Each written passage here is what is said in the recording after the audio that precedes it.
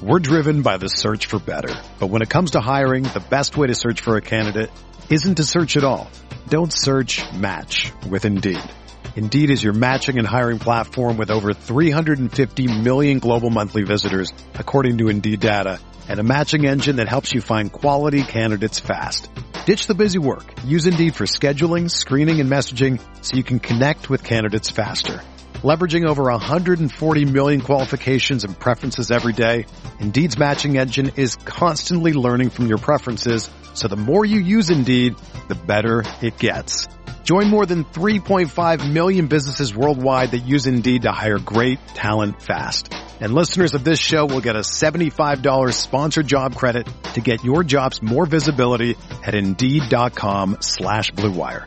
Just go to Indeed.com/Blue Wire right now and support our show by saying that you heard about Indeed on this podcast. That's Indeed.com/Blue Wire. Terms and conditions apply. Need to hire? You need Indeed. This podcast episode is brought to you by Coors Light. These days, everything is go, go, go. It's nonstop hustle all the time. Work, friends, family, expect you to be on 24/7. Well, sometimes you just need to reach for a Coors Light because it's made to chill. Coors Light is cold lagered, cold filtered, and cold packaged. It's as crisp and refreshing as the Colorado Rockies. It is literally made to chill. Coors Light is the one I choose when I need to unwind. So when you want to hit reset, reach for the beer that's made to chill. Get Coors Light in the new look delivered straight to your door with Drizzly or Instacart. Celebrate responsibly. Coors Brewing Company, Golden, Colorado. Hey, what's up? It's Candlestick Chronicles, a 49ers podcast on the Blue Wire Podcast Network. I'm Kyle Madsen. I write about the 49ers over at the Niners Wire. Chris Biederman, the beat writer for the Sacramento Bee, was joining me shortly, as he always does. The NFL draft happened, and we're going to talk about it. I'm not going to go super far in depth and waste more of your time. Here we go. Blue Wire. Hey, this is George Kittle, and you're listening to Candlestick Chronicles. Kittle in Denver territory. Kittle is gonna go! Touchdown! Bosa's got him, and he'll sack him back inside the 30-yard line. Nick Bosa drops. Aaron Rodgers for a 13-yard loss. Quick pass caught by Kittle. He dives, and he's in.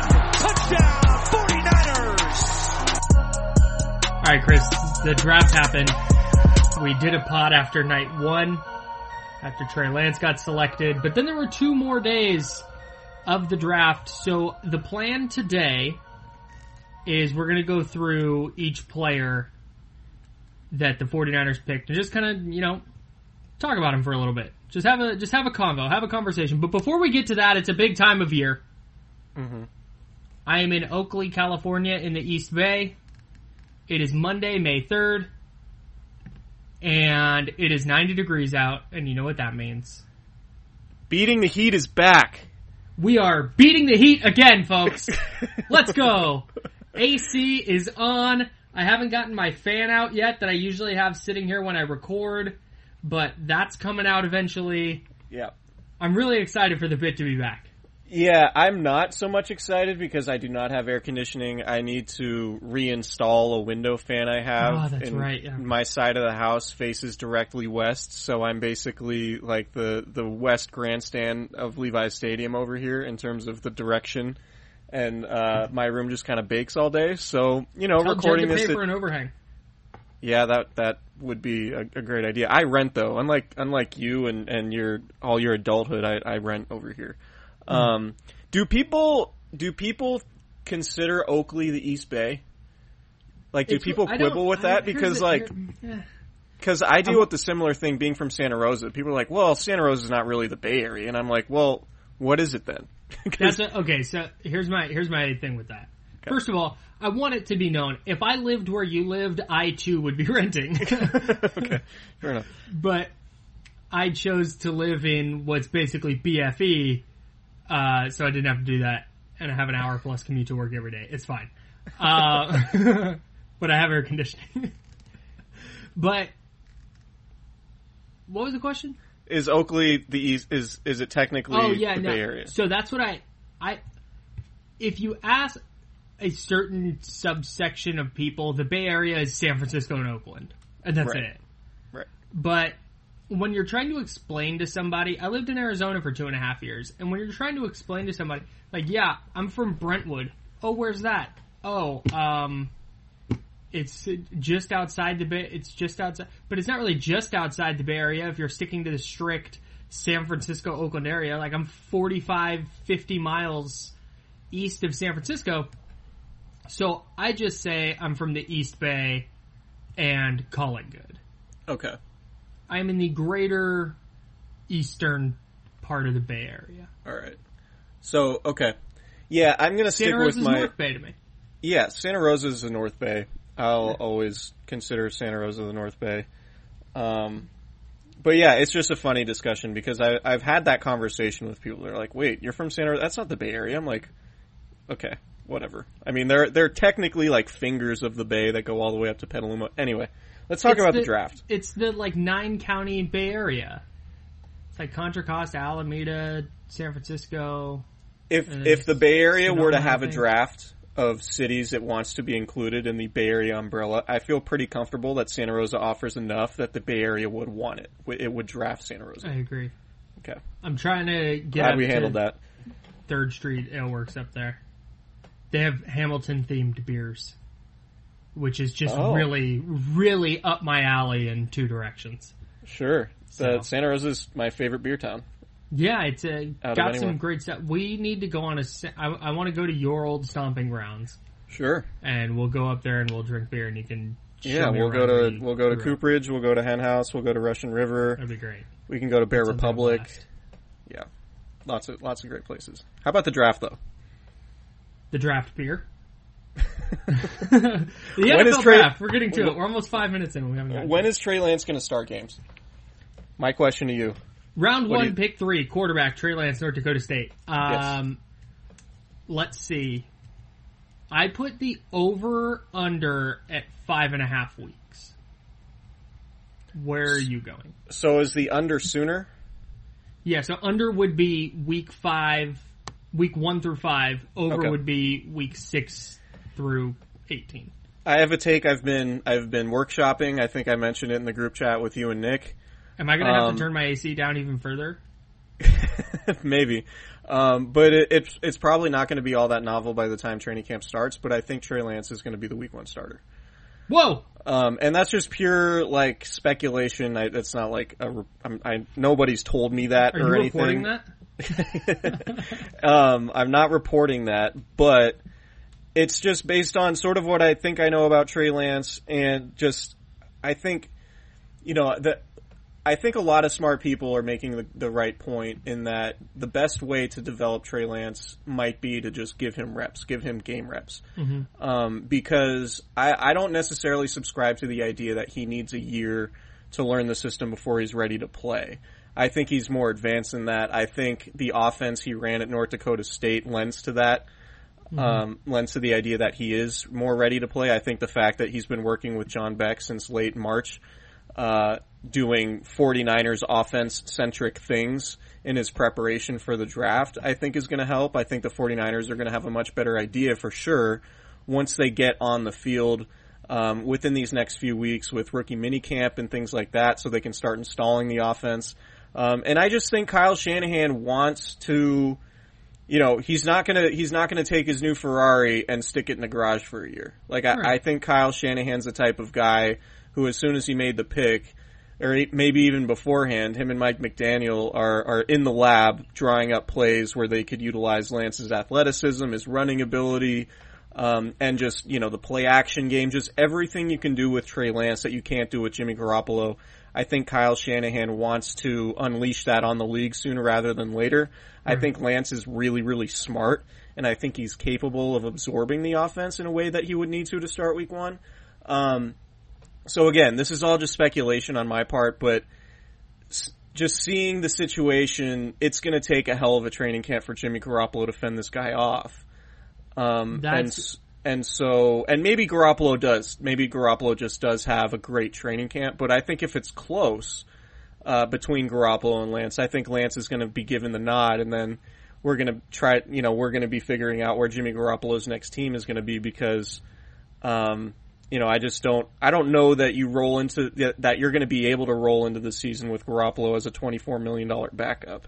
I think we're going to know from the first training camp, the first time reporters get to stand and watch these guys practice, I think we're going to know. Yeah. Because if Lance, I agree with you, if he has it down at all, I think they're going to roll with it. Because he's just more physically talented than Garoppolo is. Yeah. But then again, they think they can win a Super Bowl this year. So if they have any doubt on Lance, I don't think he starts. I get what you're saying, but I can't imagine that if they have any question about his ability to run the offense, I can't imagine that they would just throw him to the wolves and say, figure it out. In a year where they're trying to win it all. Yeah, it's an interesting discussion, right? Because you can obviously make the point that no rookie quarterback has ever even started in a Super Bowl. Right. And so you could say, all right, well, you have Jimmy Garoppolo, you've been to a Super Bowl already with Garoppolo, roll with Garoppolo because, there's precedent in that a rookie's never started in that game. On the other hand, if all the evidence points to one guy being clearly better than the other, then you just have to go with the better guy regardless of precedent. So I don't think if Trey Lance is better than Jimmy Garoppolo, I don't think he's going to have any second thought about it and be like, well, I don't know because a rookie quarterback's never played in the Super Bowl. Right. I think he would be inclined just to say, whatever, the history says that, but me watching this team practice, we have a much better chance of winning with this guy on the field. And like I said, you're starting his development by playing him in games. There's certainly logic to letting him marinate on the sideline and roll with Garoppolo, but I just think Kyle Shanahan has plays in his mind that he wants to run with Trey Lance, and that the Super Bowl thing is not going to stop him from unleashing Lance on the league in a way that I think he really wants to. So two things on this. One, to your point on that, let's say they do roll with Garoppolo all year. That's their plan. They're going to say, Garoppolo's a starter. He's going to start for 17 games and it is what it is. And they're going to roll into 22. That means Trey Lance, and then let's say they trade Garoppolo next offseason. Lance is a starter in 22. That means Trey Lance will have gone 2 full years without playing in a game. Right. And I don't think that's something they want. There's no doubt in my mind he's going to start at some point this year. Yes. Yeah. It's just... Even if it's because Garoppolo is unavailable. Right, and it's just a situation where, when is it going to happen? And I just think, if you roll into the season with Garoppolo and Lance has a good training camp, and all the reporters are going to be there, we're all going to be able to see how Trey Lance is in training camp. If Lance has a good training camp and Garoppolo has one stinker, it's over. It's kind of over. So, do you want to be in that situation where you have Jimmy Garoppolo basically all right, you make any mistake and you're done because we have Lance waiting in the wings? Or would you rather just say, hey, well, we're going to go with the rookie. Jimmy, bide your time. We'll try to find you a trade partner. But if not, you're just going to be the backup like you were in New England. And, sorry that it's going this way, but we just gave you $80 million over the last few years so you can get over it. Did you catch that sound that was going around today from 2018? Kyle Shanahan talking about the zone read. Oh, offense. Yeah. I've seen that before. I was at that press conference. I think Eric Branch. Well, I know you were there, but I just, so there was this sound going around today, and I don't have it available. I probably should have if I was any kind of a podcast producer, but he, in essence, says that the offense that Washington ran with Robert Griffin III in his rookie year, it wasn't that teams caught on to it. He didn't say this explicitly, but implicitly he said the problem is Griffin couldn't make all the throws. Right. to beat teams when they sold out to stop the zone read. And Griffin wasn't the guy necessarily that Shanahan wanted in the same way that Trey Lance clearly is, right? So I think he's envisioning, just based on that sound, and maybe his mind has changed, but a version of that offense where if you're not selling out to stop the run, they're going to be able to beat you with Lance's arm. Yeah, I agree. And I think, it's sort of telling how they approach the draft, right? Because you look at the guys that they drafted, particularly on offense, and you can say, well, they're really going all in on being able to run the ball. Yeah. They didn't draft a receiver for the first time since 2002, and they drafted 2 running backs. Like, they're going to run the ball. So that, to me, sort of speaks to the idea that, well, maybe they're going to try a very run-heavy offense, a play-action-heavy offense, similar to the RG3 thing back in 2012 in Washington, and then allow Trey Lance to develop as a passer from there, right? Like, sort of have a scheme designed to where you sort of have the training wheels on Lance in terms of the passing game. Like, you're not going to have him be in shotgun and take 35 snaps a game from shotgun and, with 4 receivers on the field and him going through all these reads. You're going to have, a lot of 22 personnel, and you're going to run a lot of play action and make those clearly defined reads easier for Lance so he can have success in the passing game that way. And then you could sort of develop him as he's playing and as he's helping you win games. And all the while you're sort of playing opposite a defense. It's probably not going to be as good without Robert Saleh and some of the other guys that they've lost. So I totally see, it's easy to envision sort of that RG3 type offense, but a little bit more expansive when it comes to passing because Trey Lance is just a better processor and a better passer than RG3 was coming into the league. Mm-hmm. And you could have sort of a, Lamar Jackson light type offense, right? In terms of the running game. Like, I think Trey Lance is going to be one of the 3 best rushing quarterbacks in the league from the jump, right? Interesting. And so, I think he's not as good as Lamar Jackson. We're driven by the search for better. But when it comes to hiring, the best way to search for a candidate isn't to search at all. Don't search, match with Indeed. Indeed is your matching and hiring platform with over 350 million global monthly visitors, according to Indeed data, and a matching engine that helps you find quality candidates fast. Ditch the busy work. Use Indeed for scheduling, screening, and messaging so you can connect with candidates faster. Leveraging over 140 million qualifications and preferences every day, Indeed's matching engine is constantly learning from your preferences, so the more you use Indeed, the better it gets. Join more than 3.5 million businesses worldwide that use Indeed to hire great talent fast. And listeners of this show will get a $75 sponsored job credit to get your jobs more visibility at Indeed.com/Blue Wire. Just go to Indeed.com/Blue Wire right now and support our show by saying that you heard about Indeed on this podcast. That's Indeed.com/Blue Wire. Terms and conditions apply. Need to hire? You need Indeed. Probably not as good as Kyler Murray in terms of just pure, rushing the ball. Mm-hmm. But I think he's probably 3rd. And then, so you can build an offense that way. And the other advantage you have, if that's the case, is that you're entirely unscouted. You're running new plays every week that nobody in the league has seen with this personnel. Right. So you can just really be a question mark to all the coordinators you're going against. Whereas I think the league has a relatively good idea, or at least a better idea, of what Kyle Shanahan's offense looks like with Jimmy Garoppolo, because, they've been doing that for the last 3+ years now. The economy is made up of real people doing real stuff, and it affects everything. Which you obviously know since you're a real person doing real stuff.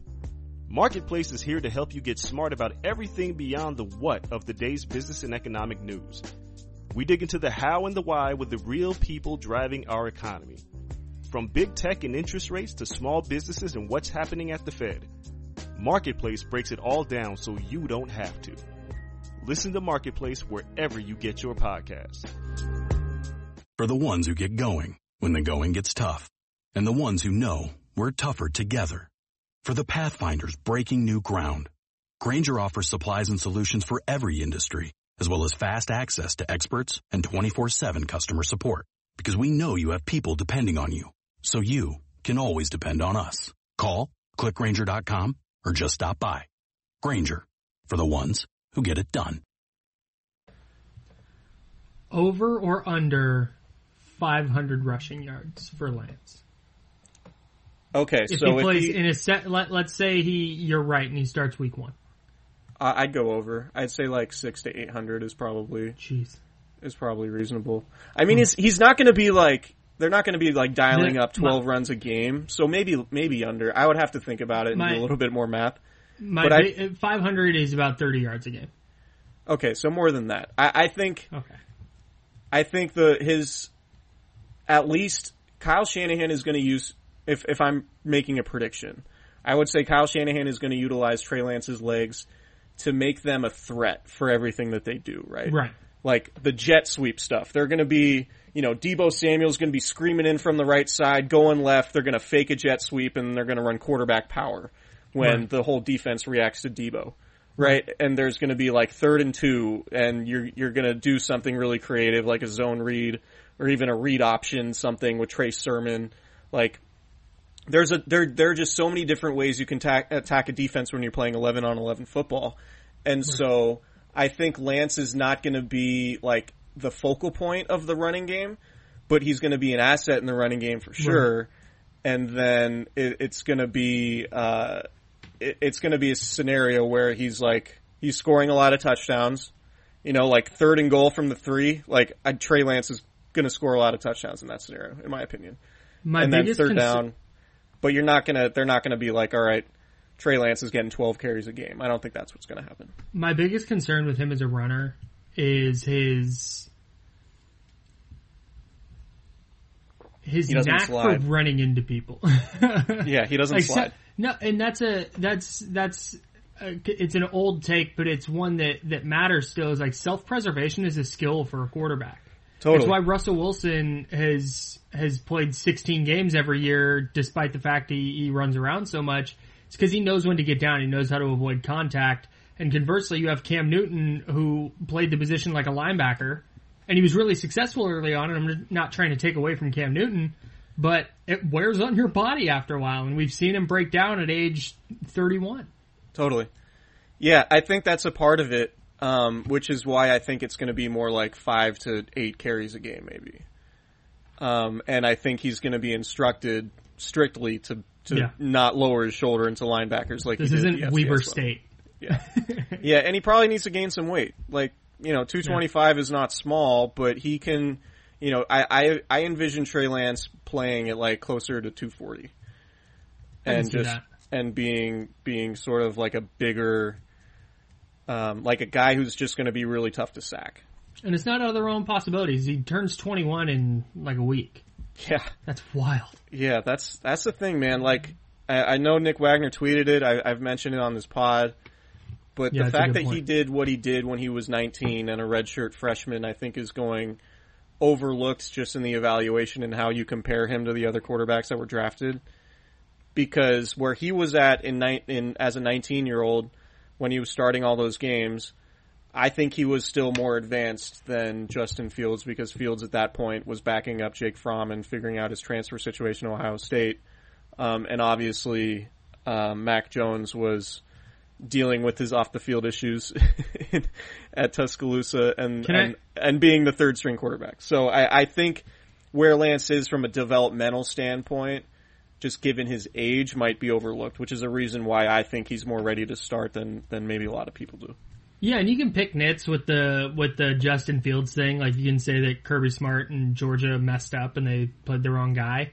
But the fact is, the way it shook out is Lance at that age had a better opportunity. And one of the big things that like analytics people look at is breakout age.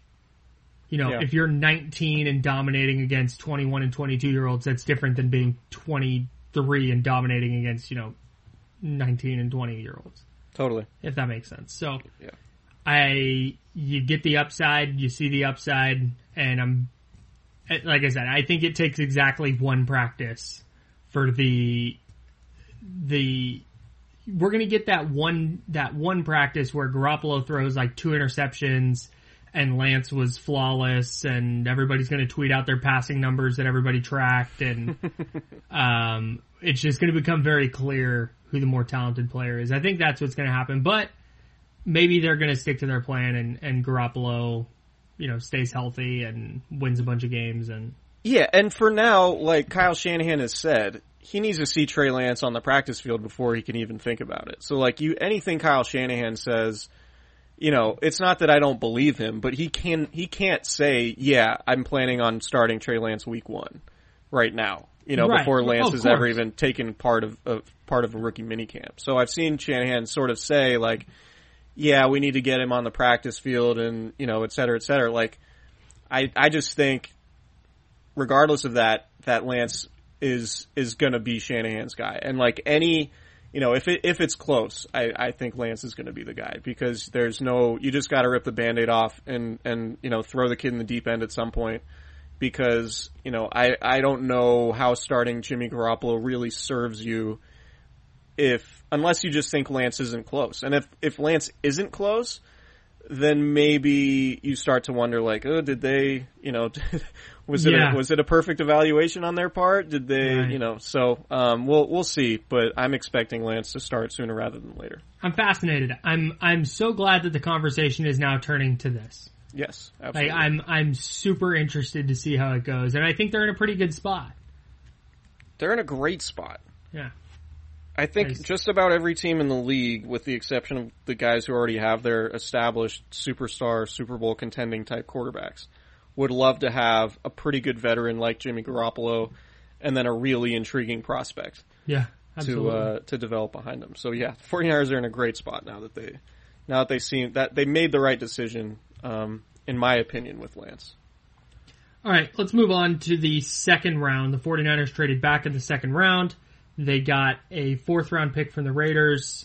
They got number 48 and a 4th-round pick from the Raiders. They traded away number 43 and then number 230, their 7th-round pick. And with the 48th pick, they took Notre Dame offensive lineman Aaron Banks. And he is a monster. He's a refrigerator with limbs. Yes. And I think he's going to start at right guard and solidify the interior in a way that Daniel Brunskill or Colton McKivitz just wasn't going to. Yeah, he's an All-American. He allowed 2 sacks in 3 seasons, according to Pro Football Focus. He started 31 straight games, so he's durable. I think if you want to quibble with the pick, you can. I mean, there are I'm not going to pretend to be an offensive line expert and say, I would have taken this guard over the other guy. But if you want to quibble with the pick, there were some centers that went well after Banks was taken, and I think that you could have made the point that, well, why not trade down for one of these centers who you could potentially replace Alex Mack with down the road, and then have him start at right guard in the meantime. I think Aaron Banks is just a guard. Like, he's going to be a guard probably for a long time in the league. Really good in pass protection. He's 325 pounds, but he's not, like, he can move really well for a guy who's 325 pounds, but he doesn't move particularly well for a guard, particularly a guard that you normally associate with a Kyle Shanahan offense, like a guy who's, sprinting out and getting ahead of linebackers in wide zone runs and getting downfield on screens. He can do that. He's not completely immobile. But in terms of the overall fit, it's a little bit of a departure from what we're used to. But I think, the first thing I thought of when watching him play was like, all right, Kyle Shanahan just wants a dude that's impossible to get around and, like, you're not going to really overpower. And this is for Aaron Donald, right? Like, that was just an instant takeaway was like, all right, you got a mammoth dude who is really good in pass protection, anchors really well, has pretty long arms, particularly for a guard. And I just see, like, okay, Kyle Shanahan's tired of Aaron Donald. So this is the guy that he wants to get. And I wonder if, Chris Forrester's a new offensive line coach with John Benton going with Robert Saleh to New York. So I wonder if Forrester, his influence on the pick mattered at all. Like, if we talk about the athleticism from guards typically. I wonder if Forrester was like, nah, we'll just take the big dude and deal with the mobility stuff later. And also, you talk about like the power running game. I think Banks is like sort of the perfect guy, right? To do more of that power, quarterback power, inside zone, stuff like that. I think you can do that with Banks, and I think that was sort of plays into the larger point of like, let's make sure no matter what in 2021 we can run the ball. And I think that's an overwhelming theme from this draft class, but definitely with Banks in particular. I think it's a case of tell me what he can do, not what he can't do. Right. And so what they're going to do is just make sure that if he can't pull and get to the edge, they're just not going to do that. Yeah, or just not do it as much. Yeah. Or maybe he can. Maybe they're just going to be like, hey, man, just drop 10 pounds for us. Exactly. We're going to work on your agility, and you're going to be fine with that. Because what Shanahan said after the pick was like, well, like ideally you want somebody who can move, but we're not discounting big dudes. Like if you can get a big dude and a big dude who can move, like that's the ideal scenario, and that's sort of how Shanahan framed it. So can he stop Chris Jones from continually getting pushed in the Super Bowl? Exactly. And now you have an offensive line with 4 first-round picks and a second-round pick who's an All-American at Notre Dame. Yeah. Right? So you have not bad. You have a very talented offensive line now that you added Alex Mack, you drafted Banks, and you kept Trent Williams. So now, Mike McGlinchey, it's a little bit weird, but it's like Mike McGlinchey's going into the season as the weakest link on the offensive line, especially from a pass protection standpoint. Yeah. So if he can get back to, 2018 and 2019 levels as a pass protector, then you're like, all right, Niners are going to have a really good offensive line because they're going to be able to run the ball. And if McGlinchey can stave off some of the edge rushers they're going to go against, it really could be one of the better, maybe a top 5 offensive line in the league if everybody just plays to what they're capable of playing. It should be. And if Banks isn't starting at right guard week 1, they have a problem. He will be. He will be. And he's like, honestly, he's the biggest guy in the roster right now. He's huge. He's enormous. 6'6", 325. He's a big boy. He's a big boy. He's him and Trent Williams and Javon Kinlaw are going to be the first 3 off the bus. Yeah, exactly. Anything else on Aaron Brooks, or can we move on to round 3? Aaron Banks? No, I'm good. Aaron Brooks, yeah, the quarterback. I think Aaron Brooks would also be a tough sell at right guard. He's a point guard in the NBA for a while. That's true. Out of Oregon? I believe so. I'm Googling this. The first Aaron Brooks that came to my head was a former Saints quarterback. Right, of course. Aaron Brooks. Yeah, University of Oregon. Look at me. Basketball knowledge. Anyways. All right. Oh my God, he's only 35. 36. I would have guessed he was like 46. Anyways. Third shout out round. To everybody else in their mid-30s. I'm almost there. What if I went, why is he in his mid-30s? He's so old. No. The 49ers, after their 48th pick, they weren't due to pick again until 102, but they traded up. They traded their original 4th round pick, number 117, and also number 121, which they got in the trade with the Raiders. And they gave those 2 picks to the Rams for the 88th overall selection. And with that pick, they took Ohio State running back Trey Sermon. I don't know how I feel about the value here. Sure. But I'm guessing if we had George Chahori from PFF, friend of the pod, he would lose his mind over this. Yep. But I think Trey Sermon has a chance to be really, really good in this offense to the point that nobody at the end of the year is going, oh, wish they had those 2 4th-round picks. I think Trey Sermon is the 49ers' most talented running back they have on the roster now. Huh.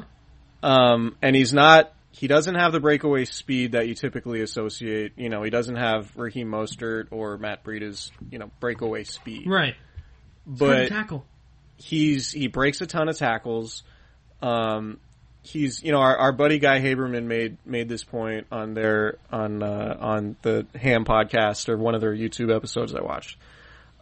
Basically saying like all that really matters is what you do in those first 6 yards, and anything after those 6 yards, if you're breaking away or whatever, is a bonus. And that's sort of how people viewed Frank Gore, right? Like, Frank Gore was so good at maximizing every single run, and if he broke one now and then, he's probably not, like, running past guys in the secondary to get to the end zone, but he's just a guy that you feel very comfortable running between the tackles and maximizing every touch that he gets.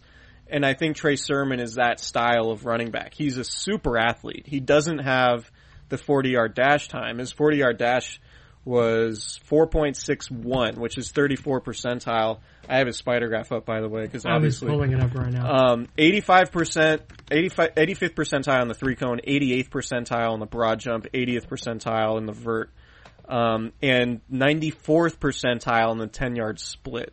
So the guy's explosive, and he breaks tackles, and he can move in small spaces.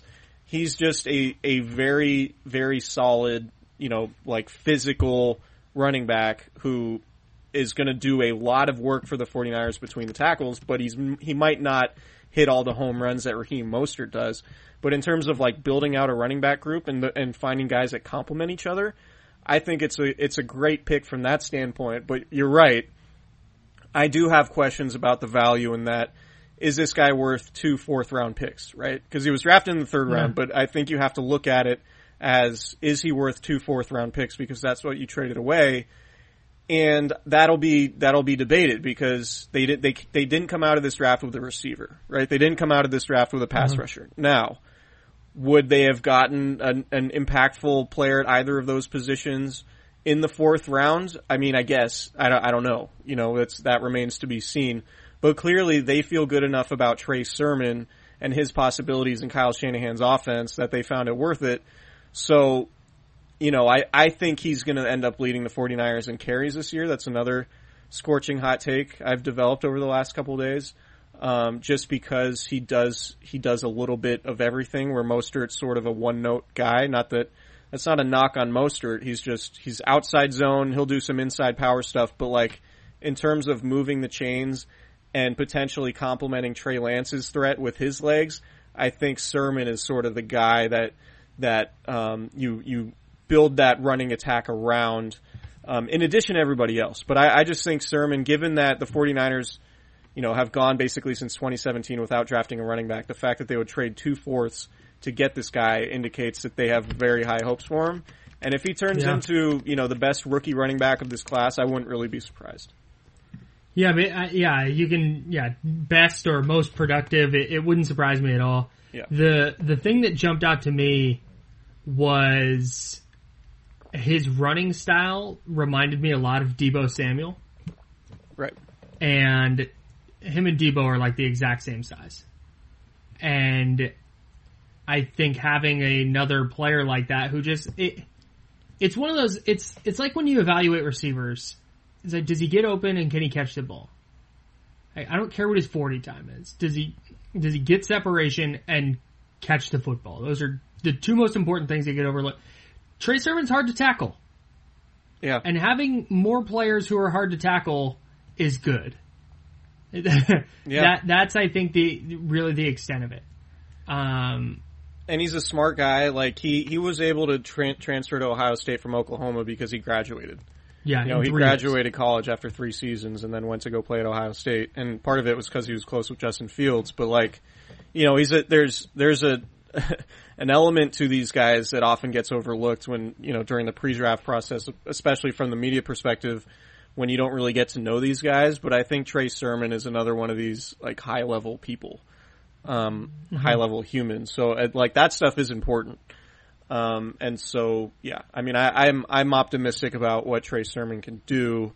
I mean, look, like, his best college game ever, 331 yards against Northwestern. Like, Northwestern's defense was pretty good. And that was in the Big Ten title game. And he had a huge college football playoff as well. Yeah. In the semifinal against Clemson.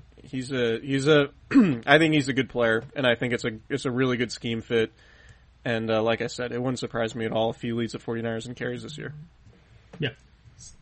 I like it. Later in the 3rd round, pick 102, the 49ers' final pick of day 2. They took Michigan cornerback Ambry Thomas.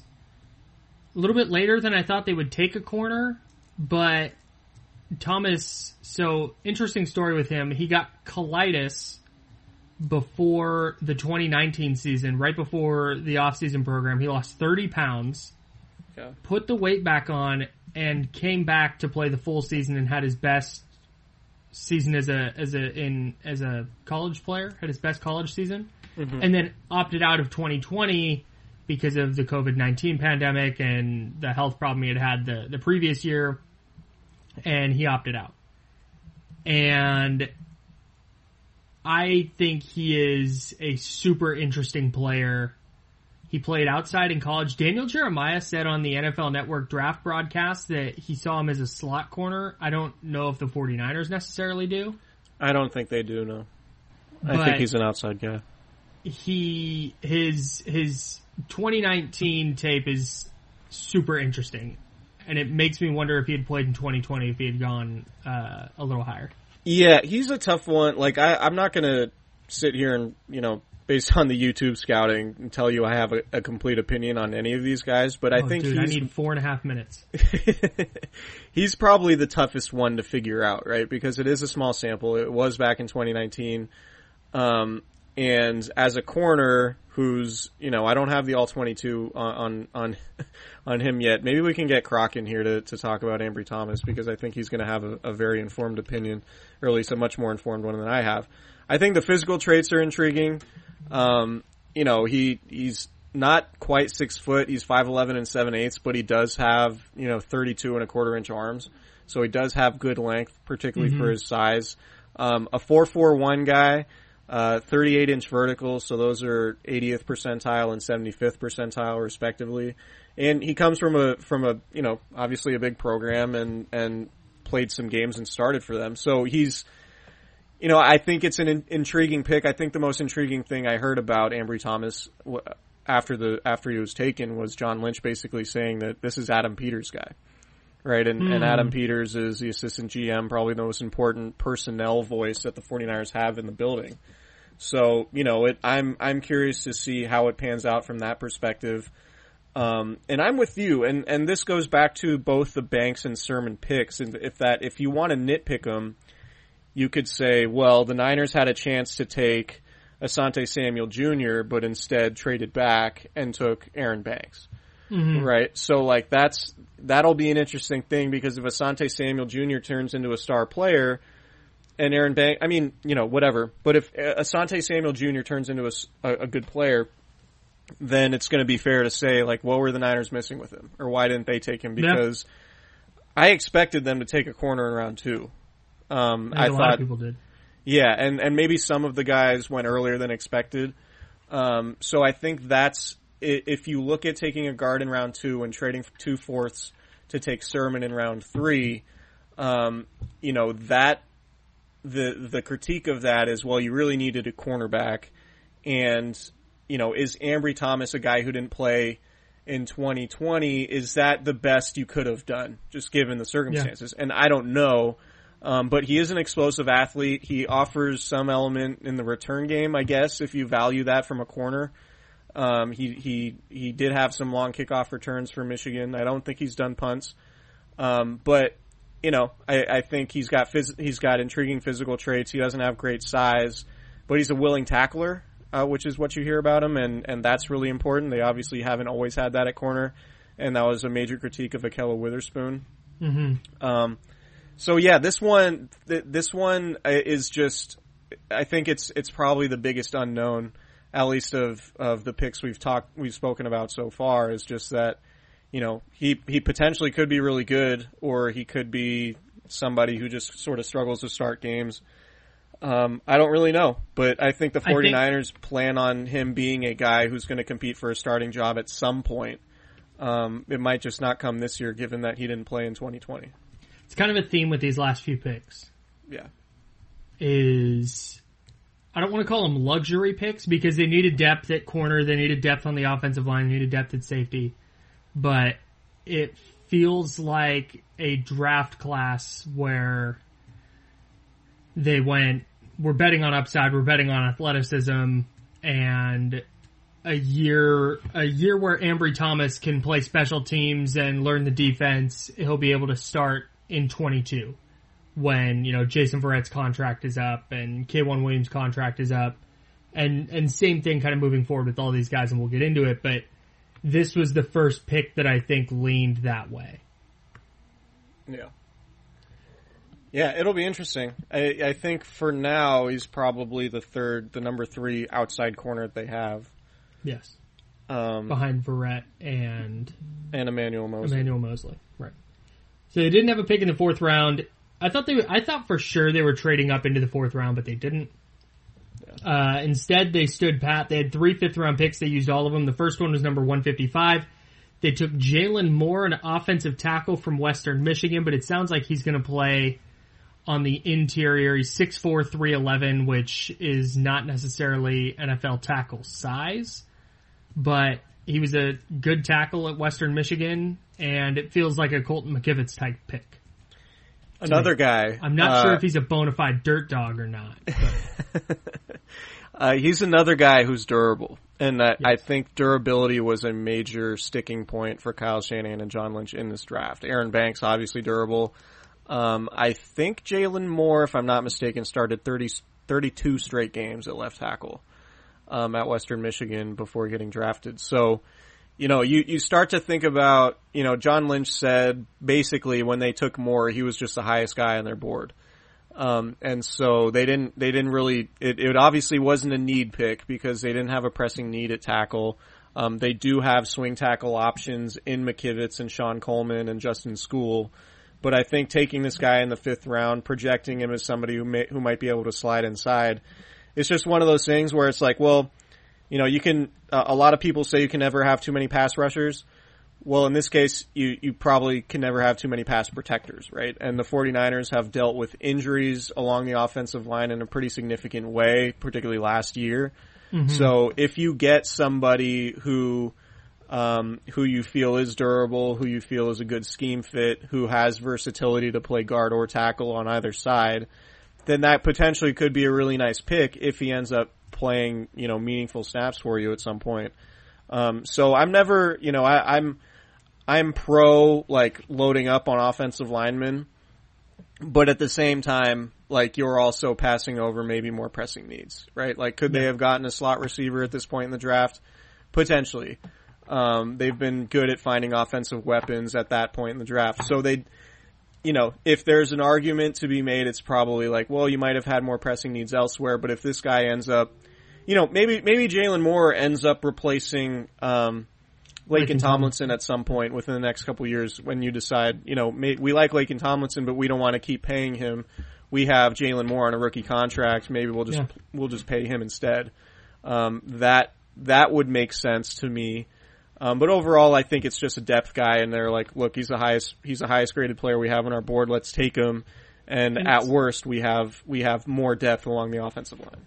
And John Lynch talked about with the quarterback situation, insulating themselves from injury. I think that's what this is. You add better depth, and now everybody kind of moves down the depth chart. So even if you do suffer an injury, it's not going to derail your entire season. Right. And which I think is what you were kind of getting at. Right, and you probably don't want to be in a situation where if somebody does get hurt, you have to rely on Justin School or even Sean Coleman to be all right, you got to start the rest of the season now. Right.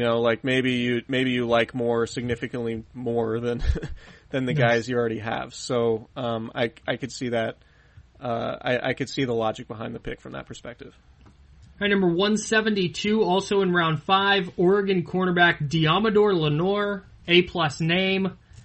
He played outside at Oregon. He's 5'10", I think $190. I think he probably kicks inside. I think that's what John Lynch said in his post-draft pressers. They envision him playing nickel. But again, you have K'Wan Williams on a 1-year deal. Williams dealt with injuries last year.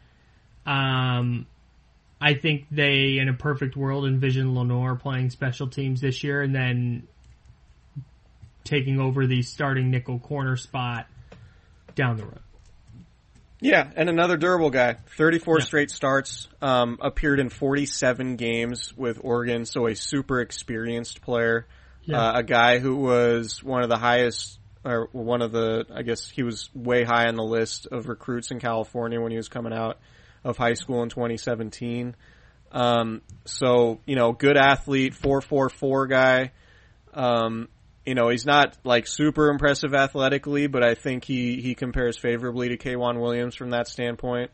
And, I think we'll talk about it here and with the next pick, but there's sort of a theme, particularly in round 5 is like, the Niners liked DJ Reed a lot, right? And DJ Reed had safety versatility. He could play in the slot. Obviously, he's now a prominent member of the Seattle Seahawks secondary.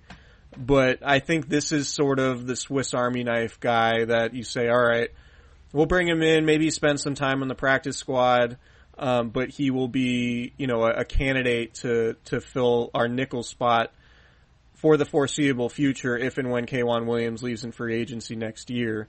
So, the Niners just didn't really have many bodies that could play in the slot that they felt real comfortable with when K'Waun Williams got hurt last year, and maybe Emmanuel Moseley could be that guy if that happens again this year. But Lenoir, to me, like you said, he's probably a special teams guy to start if he's on the roster to start and not on the practice squad. Mm-hmm. But just somebody that you bring in so you feel like you have a little bit more depth at nickel. And then if he ends up, taking this year to develop, you'll probably feel more comfortable with him being your starter at nickel in 2022 if it gets to that point. You mentioned the next pick, so we'll just move on. 180, 8 picks later. And I think that this guy, USC safety Talanoa Hufanga, I think he falls into a similar vein to Lenoir in that Jaquiski Tartt is probably your starting strong safety, but Hufanga right away should contribute on special teams and can just kind of do a little bit of everything defensively, where maybe he doesn't start right away while they kind of figure out exactly what he's going to do, but you could easily see him taking over as a starting strong safety in the post-Jaquiski Tartt era. Yeah, he's a fascinating pick because you look at it, you watch him play, and you're like, oh man, this guy's flying around, and he's got to be, like 220 pounds. He looks like he looks like he's big for a safety. Yeah. And he plays near the line of scrimmage, but he's 199 pounds. And he ran a 4.6. So a 4.6 isn't really slow for a linebacker, but it's certainly slow for a safety. And so I do wonder, I asked Kyle Shanahan and John Lynch after he was taken, like, is he a hybrid guy? Could you use him the same way the team used Marcel Harris as a linebacker? Obviously Harris was a strong safety type, that they played at linebacker because they had some injuries and they maybe wanted to be better in coverage there. I mean, that experiment didn't last very long. Harris was not a linebacker for that much time. But to me, Hufanga, I think he's gonna be just a special teams ace. Like, he's just gonna be, like, he has the makings of just being that guy who doesn't really contribute on defense, much in his career, but he's just gonna be a guy who sticks around and maybe earns, like, a second contract just for being, like, a hype man on special teams. Teams guy. Being one of the Tony Montana guys. Like, I could see Talanoa Hufanga being that type of player, in that you love having him on your team, you love watching him fly around on special teams, but you probably wouldn't be thrilled with the fact that he has to have a starting role either at safety or linebacker, because I think, obviously a linebacker at 199 pounds, that's problematic. Yeah, suboptimal for sure. Yeah, and he's not fast enough to be a safety, but he could be, like third down, 3rd and 6, and you use some of those like 3 safety packages. Yeah. Maybe he gets in there, but I still think you're probably better off with Jimmy Ward, Tavarius Moore, and Jaquiski Tartt as your 3 safeties. So for me, Hufanga is just sort of like the ultimate depth special teams guy. And he is definitely a culture setting type personality, right? Like, his interview afterwards, like, I was inspired. I wanted to, like, go run through a wall after his speaking with him for 5 minutes on Zoom. He's training with Troy Polamalu. Obviously there's a USC connection there. Super family oriented guy, like, was extremely happy just to be drafted. And the thing that really stuck out to me, and I tweeted at the time, was that he said he wants to be a special teams Pro Bowler his rookie season. And so, like, it's easy, like, a lot of good teams have those dudes on special teams. Like, you know, the Patriots have Slater. They're, the receiver who, Matthew like, Slater. doesn't play on offense at all, but he's just a special teams guy, and he's been there forever, and he turned into a team captain, and he's sort of like an invaluable guy. Like, I think Hufanga is more likely to have that type of career than a guy that ever really carves out a significant role as a starter on defense.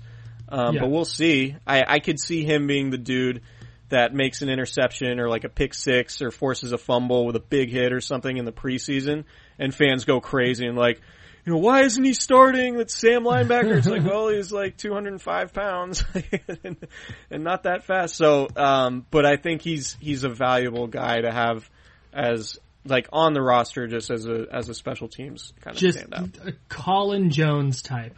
Right. Right. Anytime you can get that Colin Jones comp. I don't give him out to everybody. No, you got to earn that. All right, last pick, 6th round, number 194 overall. The 49ers go with another running back, Eli Mitchell from Louisiana Lafayette. The first time since 1991 that San Francisco took 2 running backs in one draft. And Eli Mitchell reminds me a lot of Raheem Mostert in that he's bigger, he's super fast. I think he's like a 4.3, 340 guy. The stat that really jumped out to me, though, was that he averaged over 4 yards a carry after contact. Yeah. That's bananas. Yeah.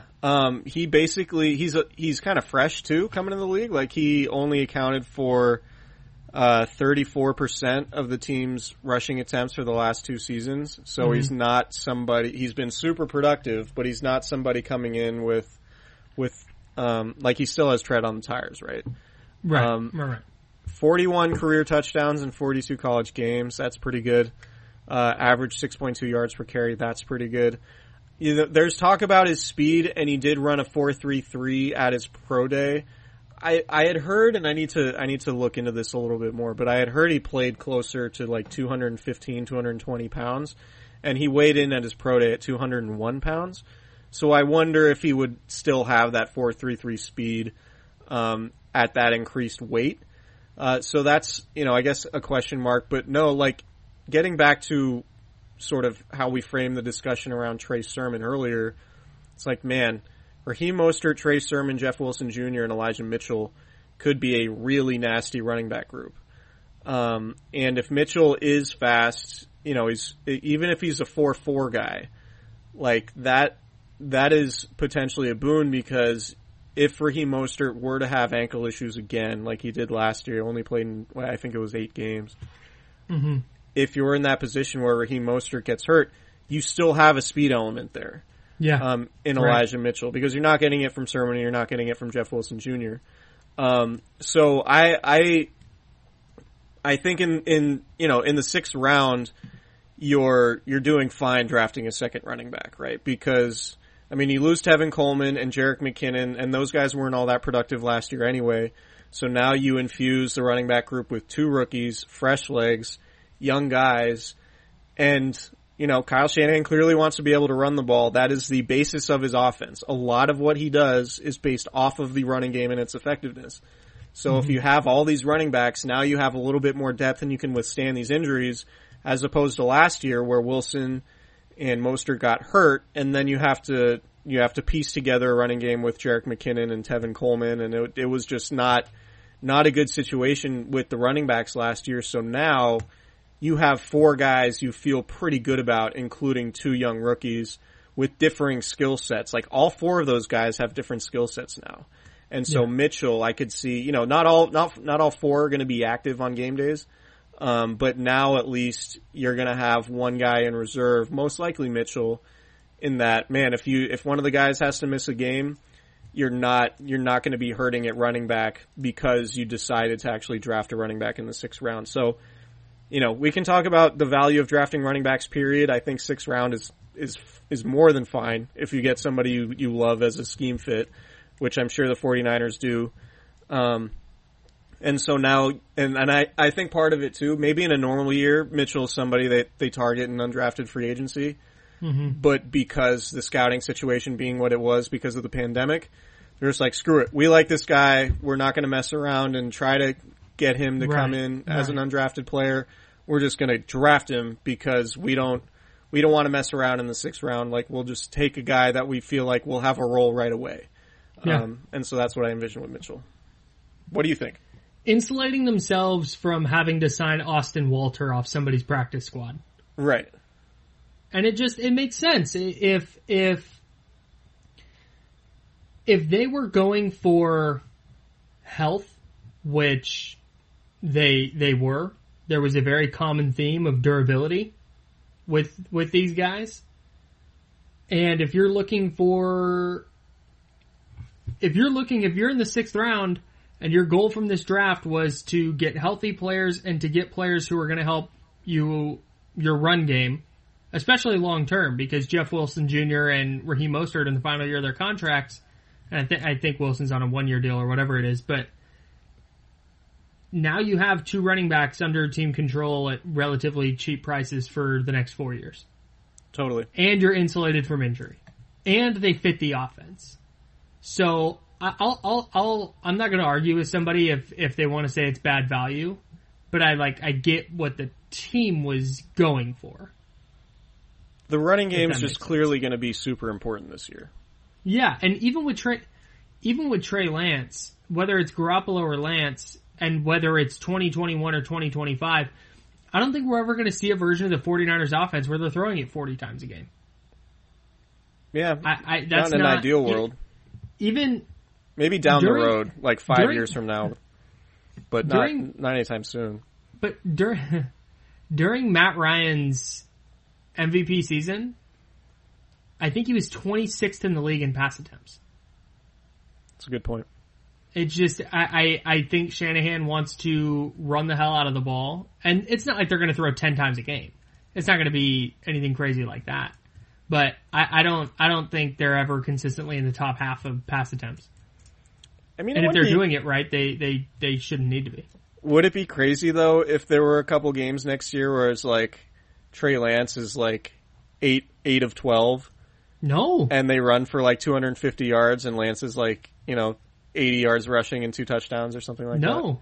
Yeah. Especially in year one. Yeah. If they're paring down the playbook and just kind of giving him stuff that he's a little more used to.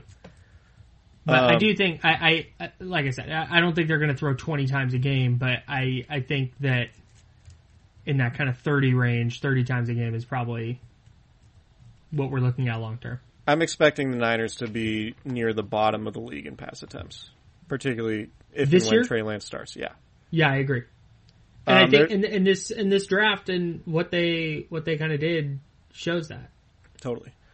There's a little bit of breaking news I have. Oh. This from FIFA22 on Instagram. Oh, that's also known as Jason Verrett. Yeah. Them Frog Days is back. Oh, he's going with number 2. Hashtag FIFA. If you know, you know. Yeah, he's going to wear number 2 this year. That's excellent. Yeah. That's really good. It's gonna be, there's gonna be a pretty significant adjustment period with the single digit numbers now being available to just about everybody. Jaquiski Tartt also changing his number, but going to 26. An interesting decision on his part. Yeah. Is 20, I don't know how you feel. For me, 29 is a better safety number. 26 is a better cornerback number. Your thoughts? Yeah, I don't disagree with your point. I don't have a feeling about that either way. Okay. I think Jaquiski felt like he needed a change. He's dealt with some injuries, 29. So, I think he's been slept on. Right.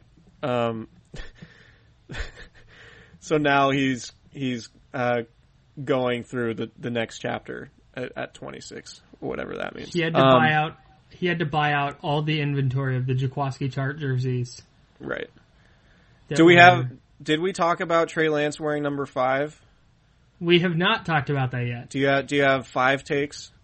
Not 5 takes. Yeah, do you have takes about the number 5? I do. Okay. Look. Jeff Garcia was a good quarterback I don't want this to be a Jeff Garcia slander sesh because it's not. But who the hell is Jeff Garcia to be out here like, oh yeah, I give Trey my blessing to wear number 5? Go to. Do you think me? You don't think he gave Bradley Pinion his blessing to wear number 5? David Carr wore number 5. Brad Pinion wore number 5. Remember Chase McLaughlin, the guy that kicked one into the tunnel on Monday Night Football against the Seahawks? Yep. That guy wore number 5. Was Jeff Garcia out here on the horn like, yeah, Chase, I hope you wear that with the grit and determination that I wore it with? Like, dude, come on. Yeah. You're Jeff Garcia. Good player. Underrated, I think. But you're not Joe Montana. You're not Frank Gore. It's not like Trey Sermon came in and said, hey, I really want to wear 21. It means a lot. And Frank Gore is going, yeah, you know what? You do it, young man. Like, that's your thing. No. It's Jeff Garcia. Guess what? If Jeff Garcia had called the 49ers and said, hey, that number 3 pick that you guys traded all that up for, I really don't want him wearing number 5. He's here in dial tone. Nobody's going, oh, Trey, you want 5? Oh, boy, actually, you know what? Jeff called. And Jeff doesn't want you to wear it. So, do you have a different number in mind? My biggest question with that is Trey Lance is going to wear number 5 whether Jeff Garcia wanted him to or not. Yeah. So shout out to Jeff Garcia for being a good sport and letting him have the number. I wonder if he also called David Carr and Pins and Chase Mack traded and asked their permission as well. I hope this hasn't disqualified Jeff Garcia from ever coming on this podcast. No, because I wouldn't mind having him. No, he's great. And like I said, I think he's underrated historically with the 49ers. If he was on the pod, I would address this with him personally. Okay. Like, did you really feel like he had to, even though these other players have worn it since you left? Yeah, I like 5. I feel like there's an element of scarcity. I can't the only other. Collins? Say it again. Kerry Collins? Right, Kerry Collins, like Joe Flacco, but like, Oof. is there a prominent quarterback in the league right now that's wearing number 5? Because nobody's coming to mind, and I have the list of quarterbacks. I'm sure there's in front one of me. that we're like missing, and someone's I like the number. It's a good number. It's a strong number. It's a strong number. I think it's going to sell a lot of jerseys. Joe DiMaggio is number 5. Sure. Yeah, it's a good number. Other number 5s. I've made this. I've told you and Nick this. I just have an irrational disdain for quarterbacks wearing number 9, and I thought he might try to wear number 9 because that was his dad's number and his childhood number. See, and he has a dog named Niner. Because of the 9 thing, not because of the 49ers. Right. But I think 5's good. It's he looked good in 5 in college, so I see no reason why he wouldn't. Do you think he goes for 9 when Robbie Gould bounces? I think I think he's kind of all in on 5. Okay. I've seen like a diamond. It's a branding pendant thing at this point. Yeah, it's a branding thing. I've seen the diamond chain with number 5 on it. I think he's committed to 5. Okay. So I think it's good. That's fair. That's all is there a number that you would have preferred him wearing? No. Okay. No, I think stick with it. I'm all for if you have a number that you rocked with and you want to stick with it. That's why I like the NFL relaxing their rules on numbers. Yeah. If you were awesome, if you were a linebacker and you were awesome in number 9 as a linebacker, wear number 9 in the pros, dude. Yeah. It's going to take some getting used to, particularly somebody who has to like follow players and like watching games. I need to know exactly who's doing what because now it'll be a lot more difficult to be like, is that guy, is whoever made that tackle on special teams, is that a running back or a defensive back? All right, so you have your flip card there. Right. Yeah. It would be worse if there were multiple of each number. That right, would and be I a think problem. that's the thing because now there's so many retired numbers throughout the league that you have guys like in preseason doubling up, and now it's like, all right, it's lax, so everybody can get sort of the number that they want. The thing that I thought was funny, and maybe this is just I never played on the offensive line or whatever, so I just don't get it. But Tom Brady's saying that it's going to be a lot of bad football because people aren't going to know who to block.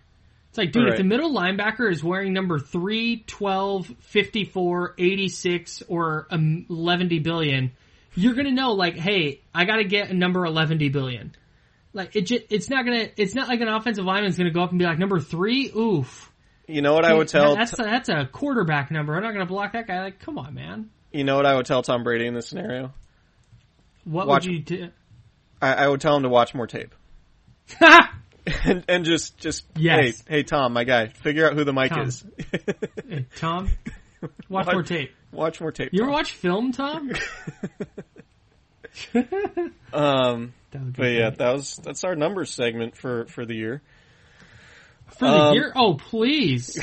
For the year, he says. Just wait until the roster is official. And we get to go through Jason Verrett for wearing number 2. That'll be cool. It's going to be really cool. A cornerback. God, I can't wait. Oh, I can't wait. If Deebo Samuel does change his number to number 1, he will have gotten his massive 19 back tattoo for 2 seasons of work. Right? And do you then change? Do you then change your Twitter handle and stuff? Oh, like one problem? Because he's 19 problems, right? Does he become one problem? Hey, he might. Might be something to consider. I mean, I think 19 is a perfect number for Deebo. I think it's, It's a good middle finger number, which is kind of how he runs. Yeah. I think he should stick with it. Yeah. Particularly since he got the massive back tattoo. Yeah, for sure. And so I have a massive Candlestick Chronicles tattoo on my back. Yeah, perfect. So hopefully this pod never ends. Of course you do. We got them together. The thing is with guys changing numbers is that if there's an inventory of jerseys, players changing their numbers have to buy off all the inventory, and then they can change. So like George Kittle, who has one of the highest selling jerseys in the league, if he were to change numbers, he would have to buy, I don't know, like what do you think the outstanding inventory is on Kittle's jersey? Like thousands? Are there thousands of jerseys he would just have to buy just so he could wear 46 or whatever if he wanted to, like go back to his college number? Yeah. So anyway, any other thoughts on the draft class before we hop out of here? I want to say one more thing about numbers. If George Kittle goes to 46, he's never making another Pro Bowl. Wow. That is a take. It's facts. 46 is not a good tight end number. Delaney Walker would like a word. Yeah, and Delaney Walker didn't make a Pro Bowl until he started wearing what? I don't even know. I'm not a Titans guy. What number was he with Tennessee? 82. Okay.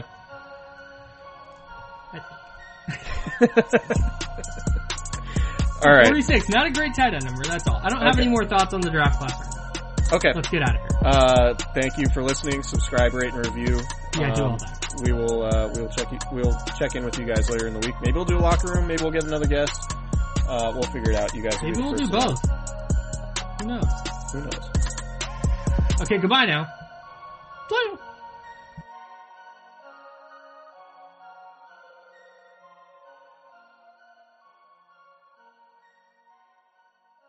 For the ones who know that a little late is always too late, and that the clock doesn't stop just because you're missing a part, Grainger offers supplies and solutions for every industry. And our Keep Stock inventory management solutions help ensure you have the right stuff in the right place at exactly the right time. Visit Grainger.com/keepstock to learn more. Grainger, for the ones who get it done. Everyone is talking about magnesium. It's all you hear about. But why? What do we know about magnesium? Well, magnesium is the number one mineral that 75% of Americans are deficient in. If you are a woman over 35, magnesium will help you rediscover balance, energy, and vitality. Magnesium supports more than 300 enzymatic reactions in your body, including those involved in hormonal balance. From functional medicine doctors to mental well-being and female hormone experts, we all know that magnesium is the one mineral to improve all aspects of well-being and health. But which one? Magnesium Breakthrough from Bioptimizers, the trusted choice recommended by leading experts with 7 best-absorbed forms of magnesium to ensure your body receives the support it needs for overall well-being. Go to bioptimizers.com/balance today and use code BALANCE10 for 10% off. Support your journey to wellness at BIOPTIMIZERS.com/balance. Magnesium Breakthrough from Bioptimizers, your foundation to optimal health and vitality.